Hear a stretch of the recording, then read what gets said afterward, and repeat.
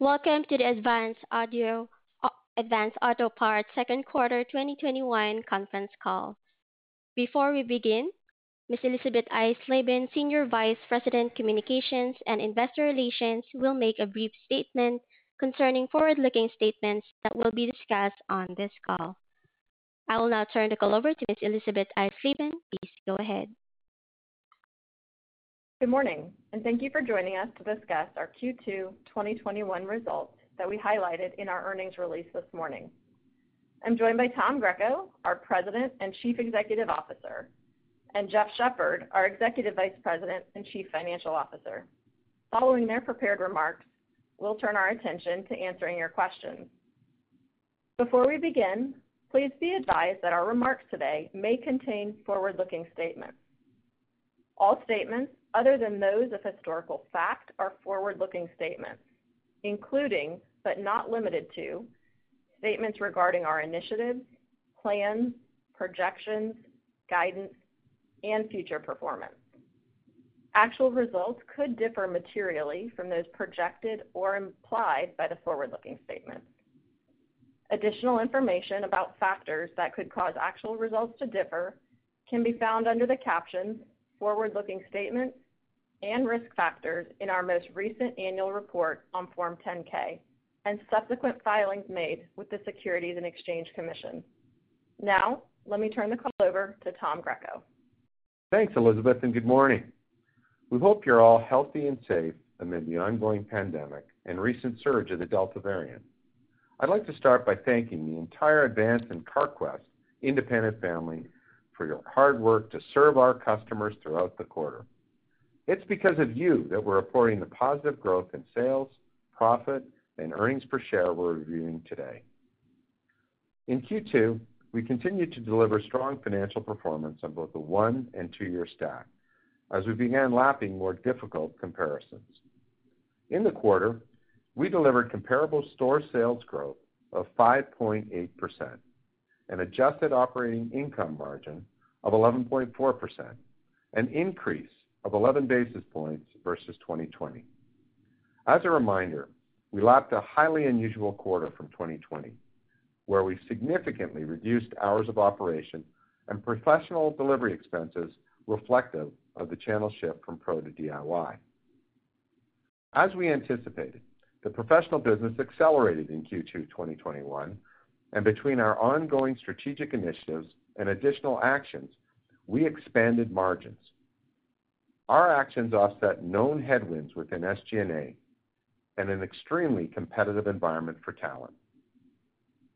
On a 2 year stack, our comp sales improved 13.3%, and margins expanded 227 basis points compared to Q2 2019.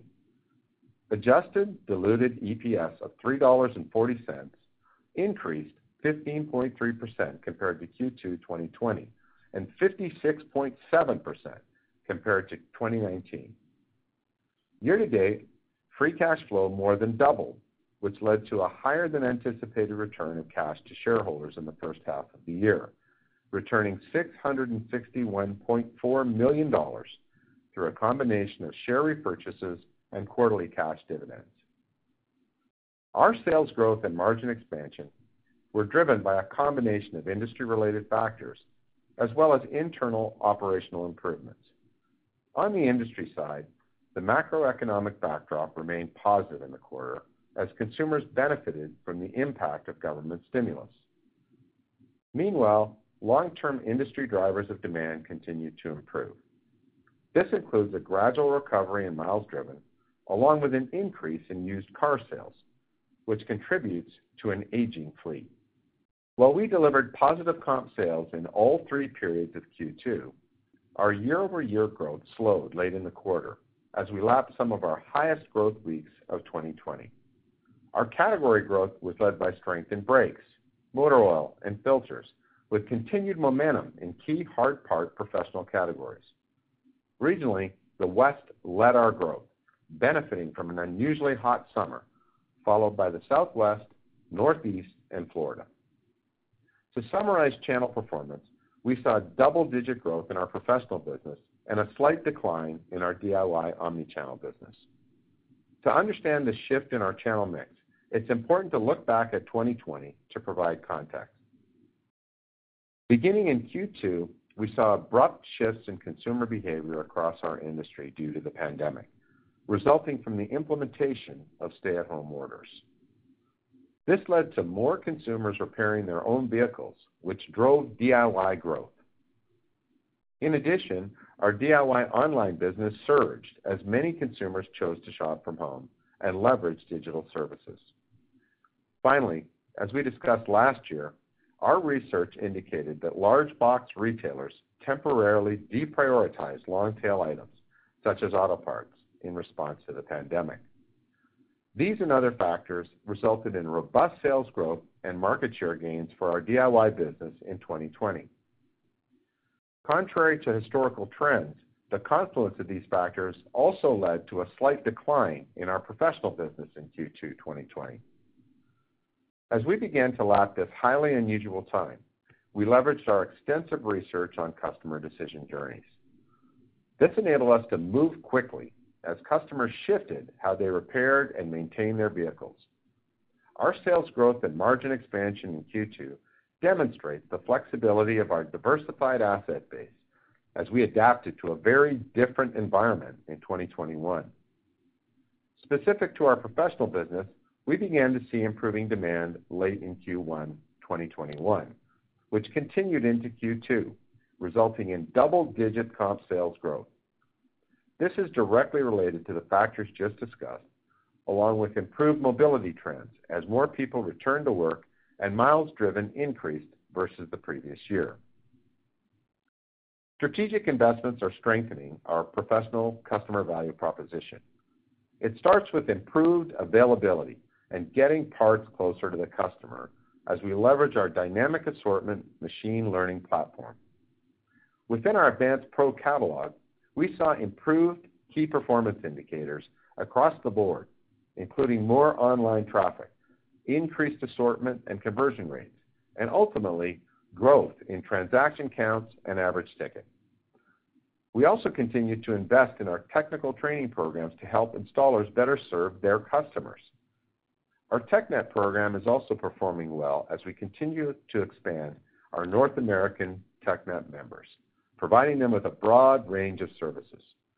Each of these pro-focused initiatives has been a differentiator for Advance, enabling us to increase first call status with both national strategic accounts and local independent shops. Finally, we're pleased that through the first half of the year, we added 28 net new independent CarQuest stores. We also announced the planned conversion of an additional 29 locations in the West as Baxter Auto Parts joins the CarQuest family. We're excited to combine our differentiated pro customer value proposition with an extremely strong family business, highlighted by Baxter's excellent relationships with their customers in this growing market. In summary, all of our professional banners performed at or above our expectations in Q2, including our Canadian business, despite stringent lockdowns. Moving to DIY omnichannel, our business performed in line with expectations, considering our strong double-digit increases in 2020. While Q2 DIY comp sales were down slightly, DIY omnichannel was still the larger contributor to our two-year growth. DIY growth versus a year ago gradually moderated throughout the quarter as some consumers returned to professional garages. Within DIY omnichannel, we saw a shift in consumer behavior back to in-store purchases, consistent with broader retail. We've also been working to optimize and reduce inefficient online discounts. These factors, along with highly effective advertising, contributed to an increase in our DIY in-store mix and a significant increase in gross margins versus prior year. We remain focused on improving the DIY experience to increase share of wallet through our Speed Perks loyalty platform. We made several upgrades to our mobile app to make it easier for Speed Perks members to see their status and access rewards. We continue to see positive graduation rates among our existing Speed Perks members. In Q2, our VIP membership grew by 8%, and our elite members, representing the highest tier of customer spend, increased 21%. Shifting to operating income, we expanded margin in the quarter on top of significant margin expansion in Q2 2020. This was led by our category management initiatives, which drove strong gross margin expansion in the quarter. First, our work on strategic sourcing remains a key focus as consistent sales growth over several quarters resulted in an increase in supplier incentives. Secondly, we've talked about growing own brands as a percent of our total sales. This has been a thoughtful and gradual conversion, and we began to see the benefits of several quarters of hard work in Q2.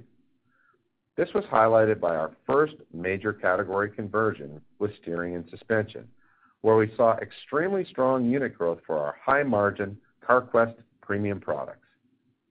In addition, the CQ product is highly regarded by our professional installers with consistent high level of quality standards that are now delivering lower defect rates and improved customer satisfaction. We also recently celebrated the one-year anniversary of the DieHard battery launch.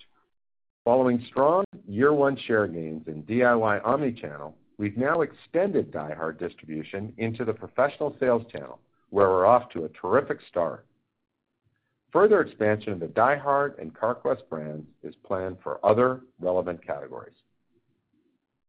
In terms of strategic pricing, we've significantly improved our capabilities leveraging our new enterprise pricing platform. This platform enabled us to respond quickly as inflation escalated beyond our initial expectations for the year. Moving to supply chain, while we're continuing to execute our initiatives, we faced several unplanned offsetting headwinds in Q2. Like most retailers, we experienced disruption within the global supply chain, wage inflation in our distribution centers, and an overall shortage of workers to process a continued high level of demand. In addition, our suppliers experienced labor challenges and raw material shortages. Despite a challenging external environment, we continue to execute our internal supply chain initiatives. This includes the implementation of our new warehouse management system, or WMS, which we're on track to complete in 2022. In the DCs that we've converted, we're delivering improvements in fill rate, on-hand accuracy, and productivity. The implementation of WMS is a critical component of our new labor management system, or LMS.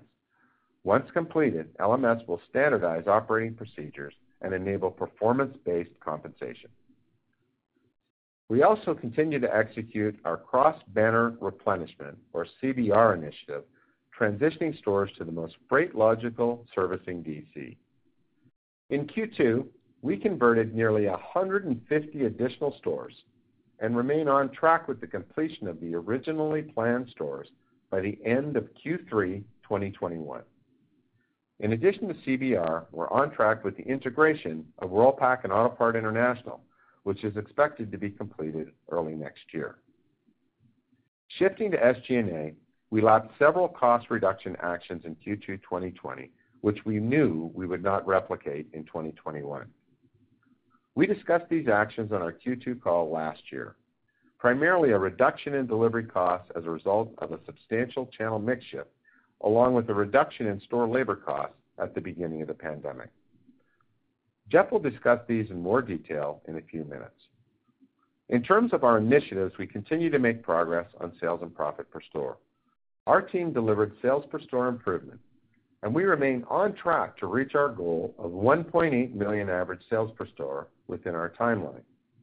Our profit per store is also growing faster than sales per store, enabling four-wall margin expansion.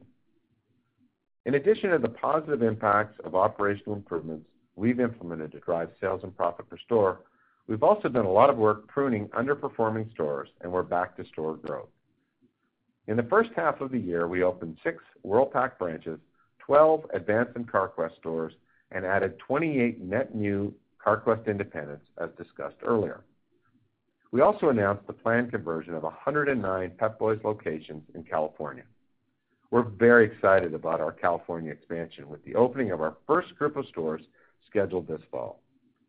The resurgence of the Delta variant has resulted in some construction-related delays in our store opening schedule. We expect to complete the successful conversion of all stores to the Advance banner by the end of the first quarter 2022. Finally, we are focused on reducing our corporate and other SG&A costs, including a continued focus on safety. Our total recordable injury rate decreased 19% compared to Q2 2020 and 36% compared to Q2 2019. We're also finishing up our finance ERP consolidation, which is expected to be completed by the end of the year. Separately, we're in the early stages of integrating our merchandising systems to a single platform. Both these large-scale technology platforms are expected to drive SG&A savings over time. The last component of our SG&A cost reduction was a review of our corporate structure.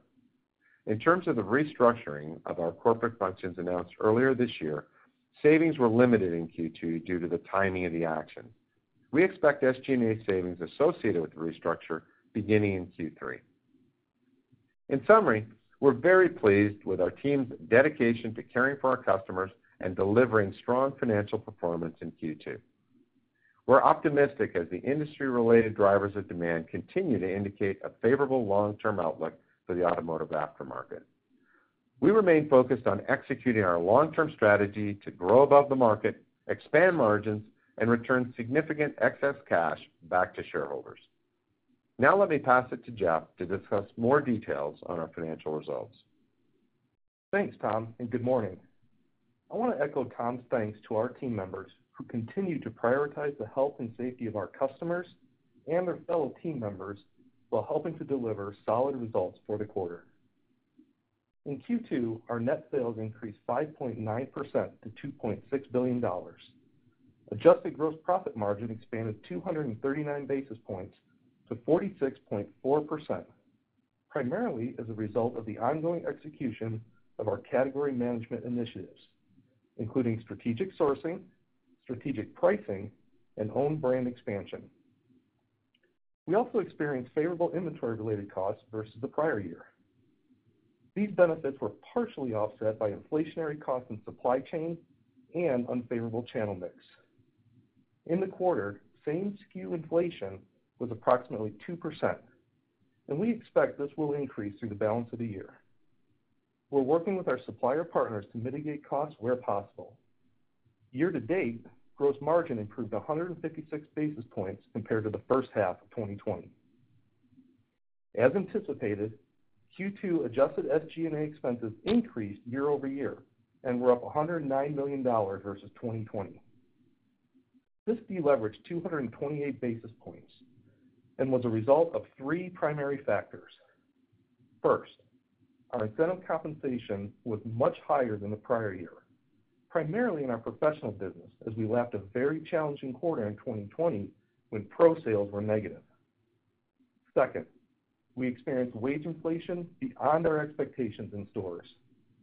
We remain focused on attracting, retaining, and developing the very best parts people in the business and will continue to be competitive. We expect both headwinds to continue in the back half of the year. Third, and as expected, we incurred incremental costs associated with professional delivery and normalized hours of operation when compared to Q2 2020. These increases in Q2 were partially offset by a decrease in COVID-19 related expenses to approximately $4 million compared to $15 million in the prior year. As a result of these factors, our SG&A expenses increased 13.3% to $926.4 million.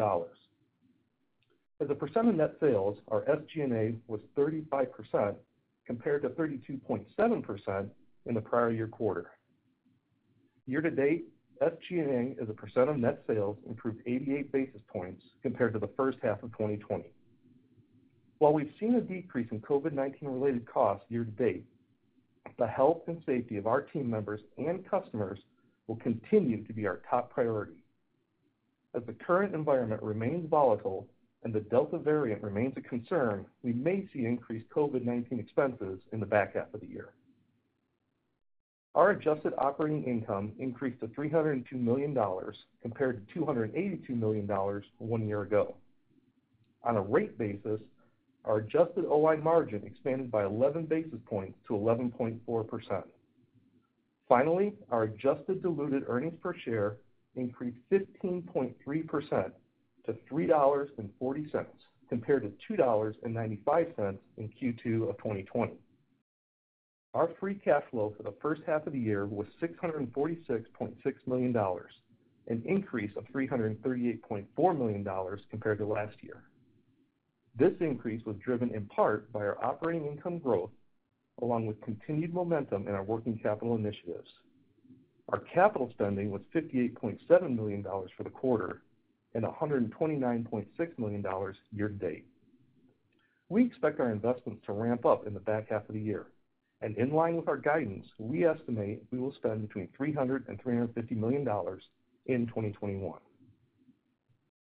Due to favorable market conditions, along with our improved free cash flow in Q2, we returned nearly $458 million to our shareholders through the repurchase of 2 million shares at an average price of $197.52, and our recently increased quarterly cash dividend of $1 per share.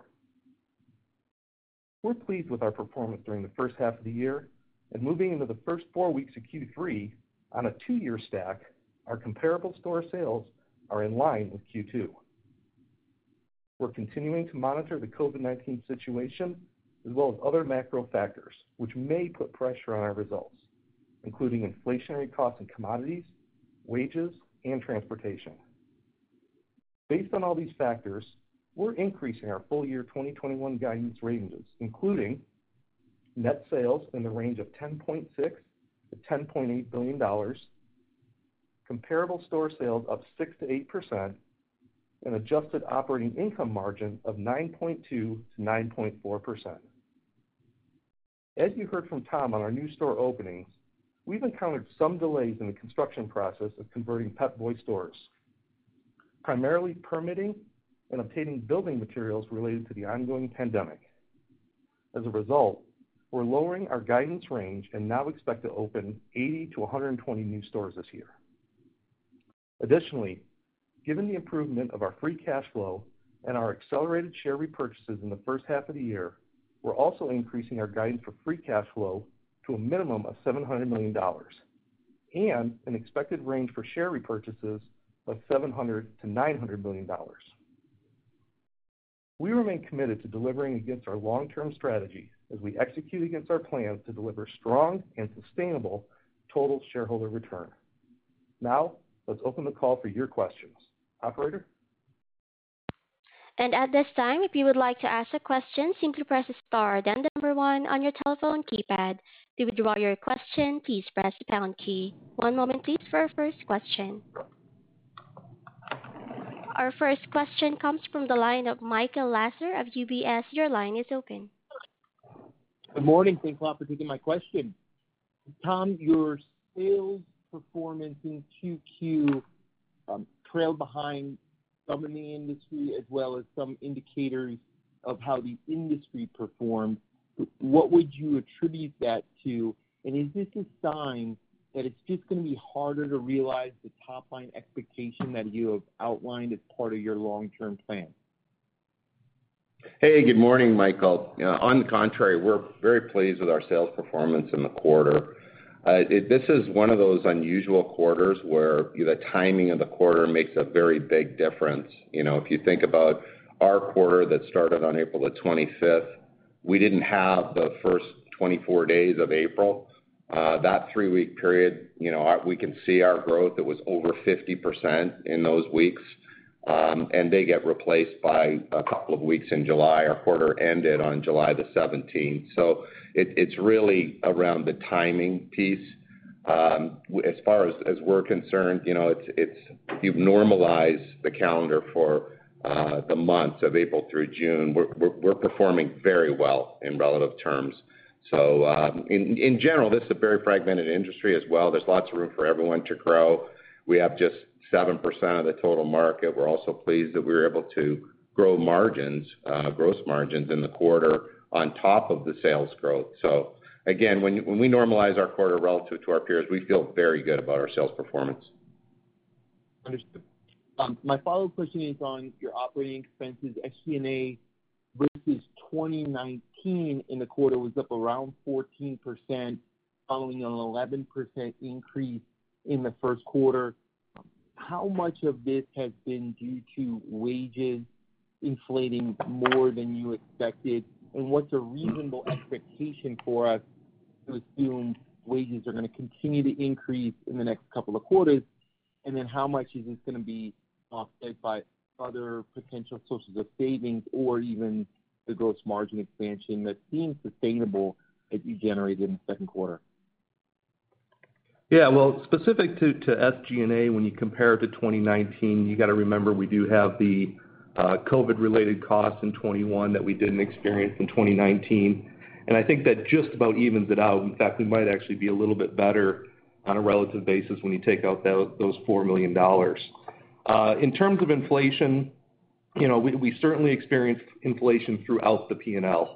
And the wage inflation was higher than our expectations. Certainly the product costs are well within our expectations. They are a little over 2%. But just kind of stepping back, if we continue to execute our margin expansion initiatives, especially in gross margin, many of what you saw this quarter, we think that's going to continue into the back half of the year. And keep in mind, a lot of our SG&A initiatives that we laid out in April either don't start in 21 at all or just begin in the back half of 21. So, for example, that $30 million of restructuring, we're not going to start seeing that till the back half. So that will help us somewhat. But SG&A is going to be challenged throughout the balance of the year. But we're confident we can continue with our gross margin and hopefully continue to show positive operating margins. Thank you and good luck. Thanks, Michael.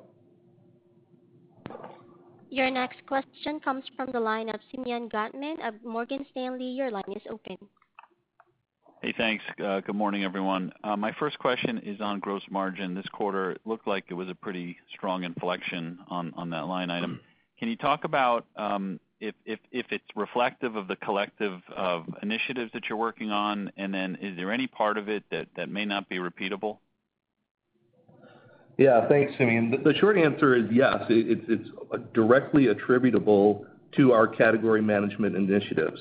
It's the combination of our strategic sourcing, our strategic pricing, and as Tom mentioned, we rolled out our own brands. And so if you take those and put them together, that not only offset the inflation, which as I just mentioned was a little over 2% that we saw in product cost, it drove all of our gross margin improvement in the quarter.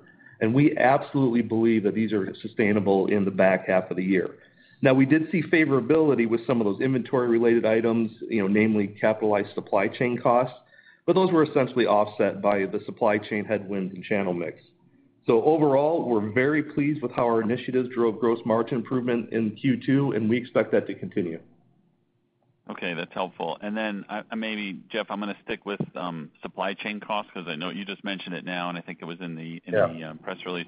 Because these costs are getting capitalized, and we know what container rates and freight rates are moving up, have we seen the peak level of these costs reflected, or we have to wait as your inventory turns, means we're going to see a little bit incremental pressure from these items down the road? Over time down the road, you would see these come back through. Remember, we've got $4 billion of inventory sitting on our balance sheet, so I wouldn't expect a wave to come back in any of the next few quarters, and it really varies by the velocity of the various SKUs. So it does get onto your balance sheet. It does come back off over time, but overall, we're not anticipating anything, at least not in the back half of the year. And just related to my first and the second question, this inflection in terms of magnitude of gross margin combined with maybe some higher supply chain costs, is there any rule of thumb, where the business, should be doing 30, 50, 70 basis points of margin, or is it you're not going to draw a line in the sand that specifically? Yeah, we're not going to draw a line in the sand that specifically. We're really pleased with the initiatives that we have in place. They're absolutely going to continue, and we're going to try our best to manage the inflation as we go through the balance of the year. Okay, thanks. Appreciate it. Take care. Thanks, Ian. Your next question comes from the line of Christopher Horvers of JP Morgan. Your line is open. Thanks, guys, and good morning. So my first question is on the commentary around quarter to date. The DIY compares really start to ease off going forward. If our math is right, you were running sort of a low double digit, through the end of August last year, and then it eased down to sort of mid-single digit plus in the latter part of the quarter. Is that fair? And does that imply that you're running sort of like a low single digit 1 year positive at this point? Good morning, Chris. You're in the ballpark. What we said was we're in line with the 2-year stack in the second quarter, which, as we reported this morning, was a little over 13. So our third quarter was 10. So you're in that ballpark, and I think your cadence is right as well. I mean, July and August were very strong last year and started to gradually moderate through the fall. Understood. Makes sense. And then, as a follow-up, just helicoptering up, you did it in the first quarter, you had a 9% operating margin. In the second quarter, you had a 11.4% operating margin. What's the new sustainable level? Or maybe asked differently, what's not sustainable in 11.4%? I understand in some quarters seasonally light, so less sort of leveraged on the fixed cost side, but what's sort of the build point that we're going from as we think about the second quarter and forward? Yeah, a couple things, Chris. We're pleased with the not only the 1 year but the 2-year improvement in the second quarter on margin expansion is over 200 bips. The big thing that's starting to kick in for us and is sustainable is the category management initiatives. I mean, we've been working on those for a couple of years. We've said all along it's going to take time. We've had several quarters, 5 quarters in a row of growth now. The last couple of years we've only had the one difficult quarter in early 2020, and that's helped us on the sourcing side and vendor incentives piece. The rollout of our own brands, which, as you know, given the turns in our category, has taken time, but that is really starting to benefit our P&L. There's a significant difference in the margin rate between the Carquest premium own brand products and some of the alternatives that we have there. And as you know, we implemented that pricing tool in the middle of last year, and that also has enabled us to be a lot smarter in how we price, whether that's regionally or by channel or by account, all of those things. So clearly, the category management initiatives are going to be sustainable for us. The supply chain initiatives we're going to continue to execute against. They're very much on track. What we're dealing with on the unknown side is just the ongoing inflationary environment. And in the second quarter, we saw that coming. We dealt with it. We feel confident this is an industry that's been able to deal with unplanned inflation very successfully over many years. So that's the approach that we're going to take. But the gross margin initiatives we feel very strong, very good about, and we believe are sustainable, and we're going to continue to execute them. So I guess said another way, X sort of seasonality and overall sales levels, there was nothing unusual in the 11.4%. Yeah, we call out the inventory related costs that were basically fully offset, as Jeff just said, by the channel mix and the supply chain headwinds. But other than that, it was equal. Jeff? The only thing I would add to that, Chris, is in the back half, we're going to continue to invest in marketing as long as it makes sense. We're seeing a really good return on our advertising spend. It was relatively flat in Q2, just so you know, but in the back half, we've got some plans to invest further into marketing, so we're going to see some of that in the back half. Got it. Thanks very much. Thank you. Your next question comes from the line of Elizabeth Suzuki of Bank of America. Your line is open. Hey, good morning. Thanks for taking our question. This is Jason Haas on for Liz Suzuki. So I wanted to focus in on the DIY business. I'm curious what you could say about the health of that customer. We know they've been flush with cash with stimulus and high saving rates for a while. So it sounds like you're starting to see a moderation in that business. I'm curious to what extent you think that's folks shifting over to the do-it-for-me channel, or do you think maybe there's just some slowdown in their spending after the stimulus dollars start to run out? Well, we've actually been pretty pleased with the performance in DIY. We fully anticipated the shift back to DIFM at some point this year, given what happened last year. Again, in the second quarter of 2020, people were locked in their homes. They had time on their hands. They were doing things that they wouldn't normally do, including, DIY automotive. So as we get back into more of a, normalized environment here where people are commuting, they're going out to, baseball games and traveling on airplanes and all the things that they do, they lose that time, and then they're going to obviously, get their car repaired and maintained by a professional. It's more likely that they would do that. And also in the second quarter last year, many of the professional garages were closed for a period of time, so they couldn't even get them repaired at a garage. So it's really held up more than we would have expected. And we're very pleased by performance in the quarter. We can see that we held on to customers that, joined us last year or came on to our to the advanced team, if you will, last year. We've maintained those customers, and the DIY business has held up. So we haven't given back a whole lot of the gains from last year. Thanks. That's great to hear. And then on your inventory position, I know you mentioned, and it's been widely reported, some supply chain challenges. So I'm just curious how that looks from here on out, if you are getting the sense that things are starting to improve from here. And then, just the state of your inventory and how you feel for the remaining quarters of the year. And then if it's related at all, I did want to follow up on the free cash flow guidance. Just curious what the driver is, if that's inventory related. I don't know if the delayed store openings has an impact. Just any color on that would be helpful as well. Thanks. Okay, well, I'll take the supply chain question, and I'll flip the free cash flow over to Jeff. I think in general, we would say our store in stocks are not where we'd like them to be. At the same time, we're very well positioned competitively. I've been out in the market a lot. I can see what's going on in the DIFM network and in DIY. I feel very good about our competitive position. I think everyone is experiencing some level of difficulties there. I'm very proud of our merchant inventory and supply chain teams. They've leveraged long-term relationships that we have with our partners to keep the product moving. So we're going to continue to work with them to build our inventory back and make sure that we're at the level of service that we want to be for our stores. But I feel very good competitively. Jeff? Yeah, sure. On the free cash flow, really there's three things that are going to impact us in the back half that we didn't see as much in the first half.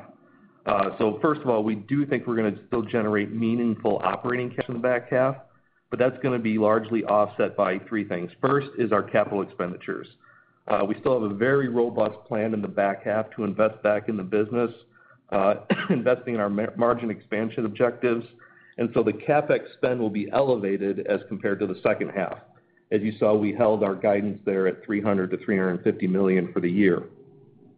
Second, and related to the first question, we are going to be making investments in inventory that will likely increase our inventory in the back half to support what Tom just said, both the in-stocks as well as our new store openings. So that will put some pressure on our working capital. And then the last thing is we have a couple of expenditures that we didn't see in the first half. We have to repay half of the CARES Act. So if you recall, we didn't have to make the cash payment on the employer payroll tax last year. We have to pay back half of that this year in the fourth quarter. And then we do have an additional rent payment due to the timing of our fiscal year end. So those are really the drivers for the lower free cash flows compared to the first half. Got it. That's helpful. Thank you. Your next question comes from the line of Steven Zaccone of Citigroup. Your line is open. Great. Good morning, everyone. Thanks for taking my question. I guess I wanted to start on the outlook for parts inflation. If you could elaborate a little bit more on how you're thinking about the full year. I think the prior expectation was for 2 to 4% benefit to the full year comp. So just talk about that. And then I guess more broadly on the pricing environment, have you really seen any issues with passing cost onto the pro customer or the DIY consumer? Yeah, so I'll take the first part. I think you mentioned the parts inflation. As I said, in the quarter, we saw product costs at a little over 2%. When we started the year, we were estimating inflation at 1 to 2. We now think it's going to be 2 to 4. We do know there is more inflation coming. We're planning for that. So that 2 to 4 range, we feel like it's going to be it's still in that range. Yeah, and on the pricing piece, we've been able to leverage our tools much better this year. We're being a lot more strategic in how we pass on pricing. We leverage all the work we do on the customer decision journey, whether that's in DIY or in DIFM. Pardon me. And with that in mind, we've been able to pass it on very successfully.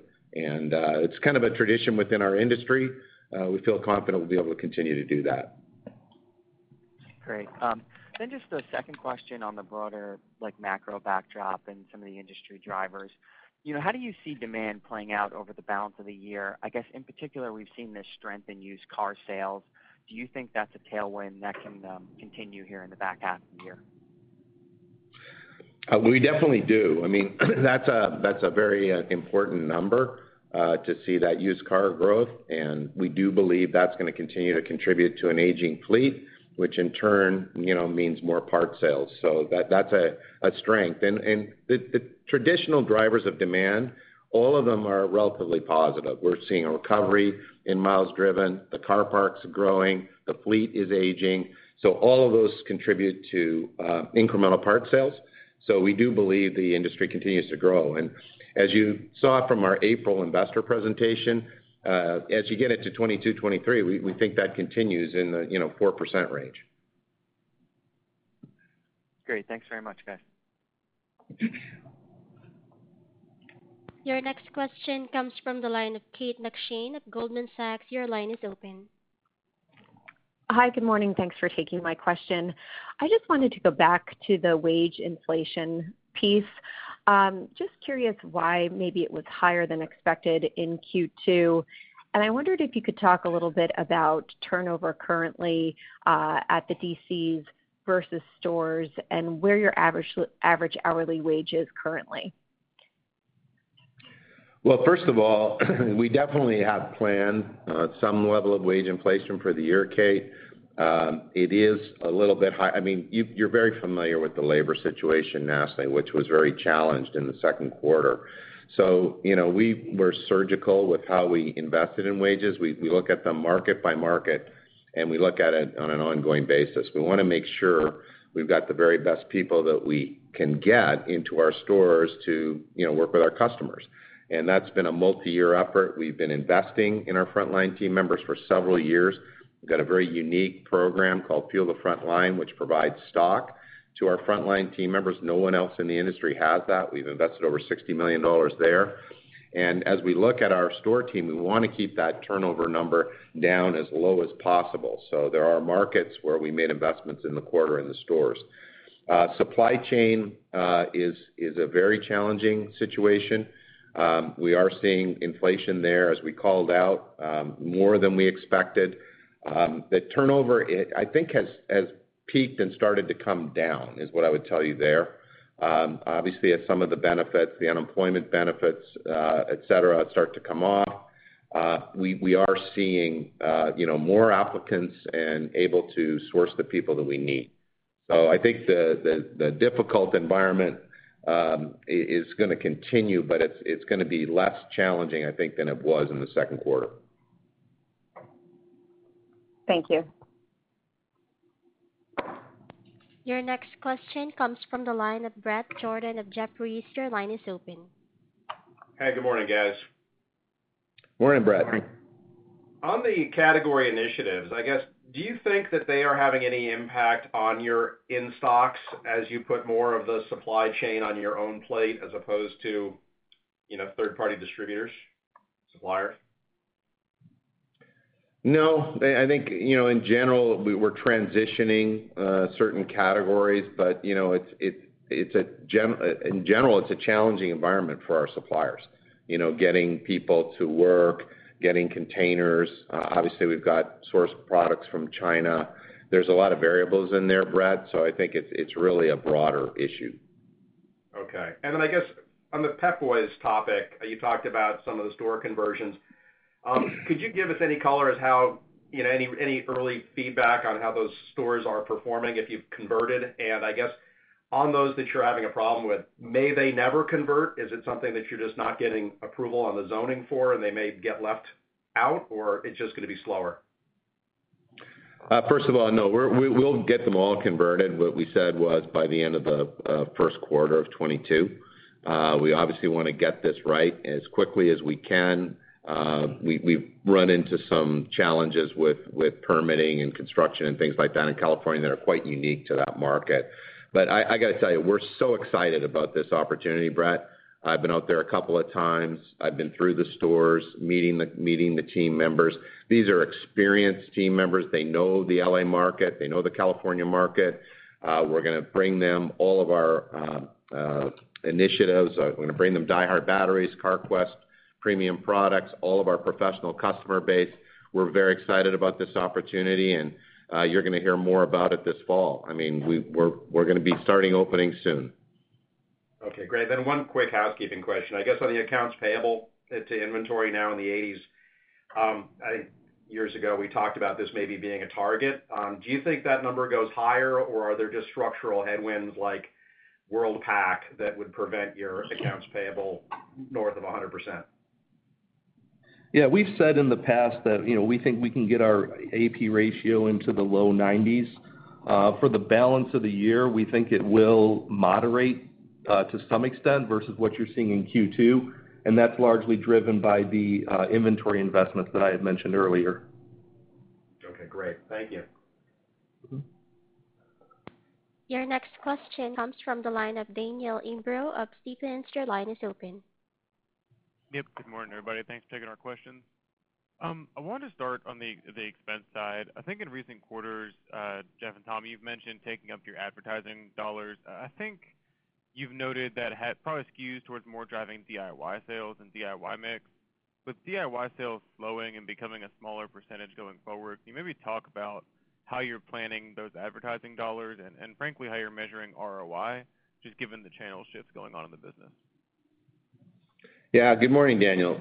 We measure it based on the ability to drive the P&L and margin expansion. Incremental sales dollars are in the equation, obviously.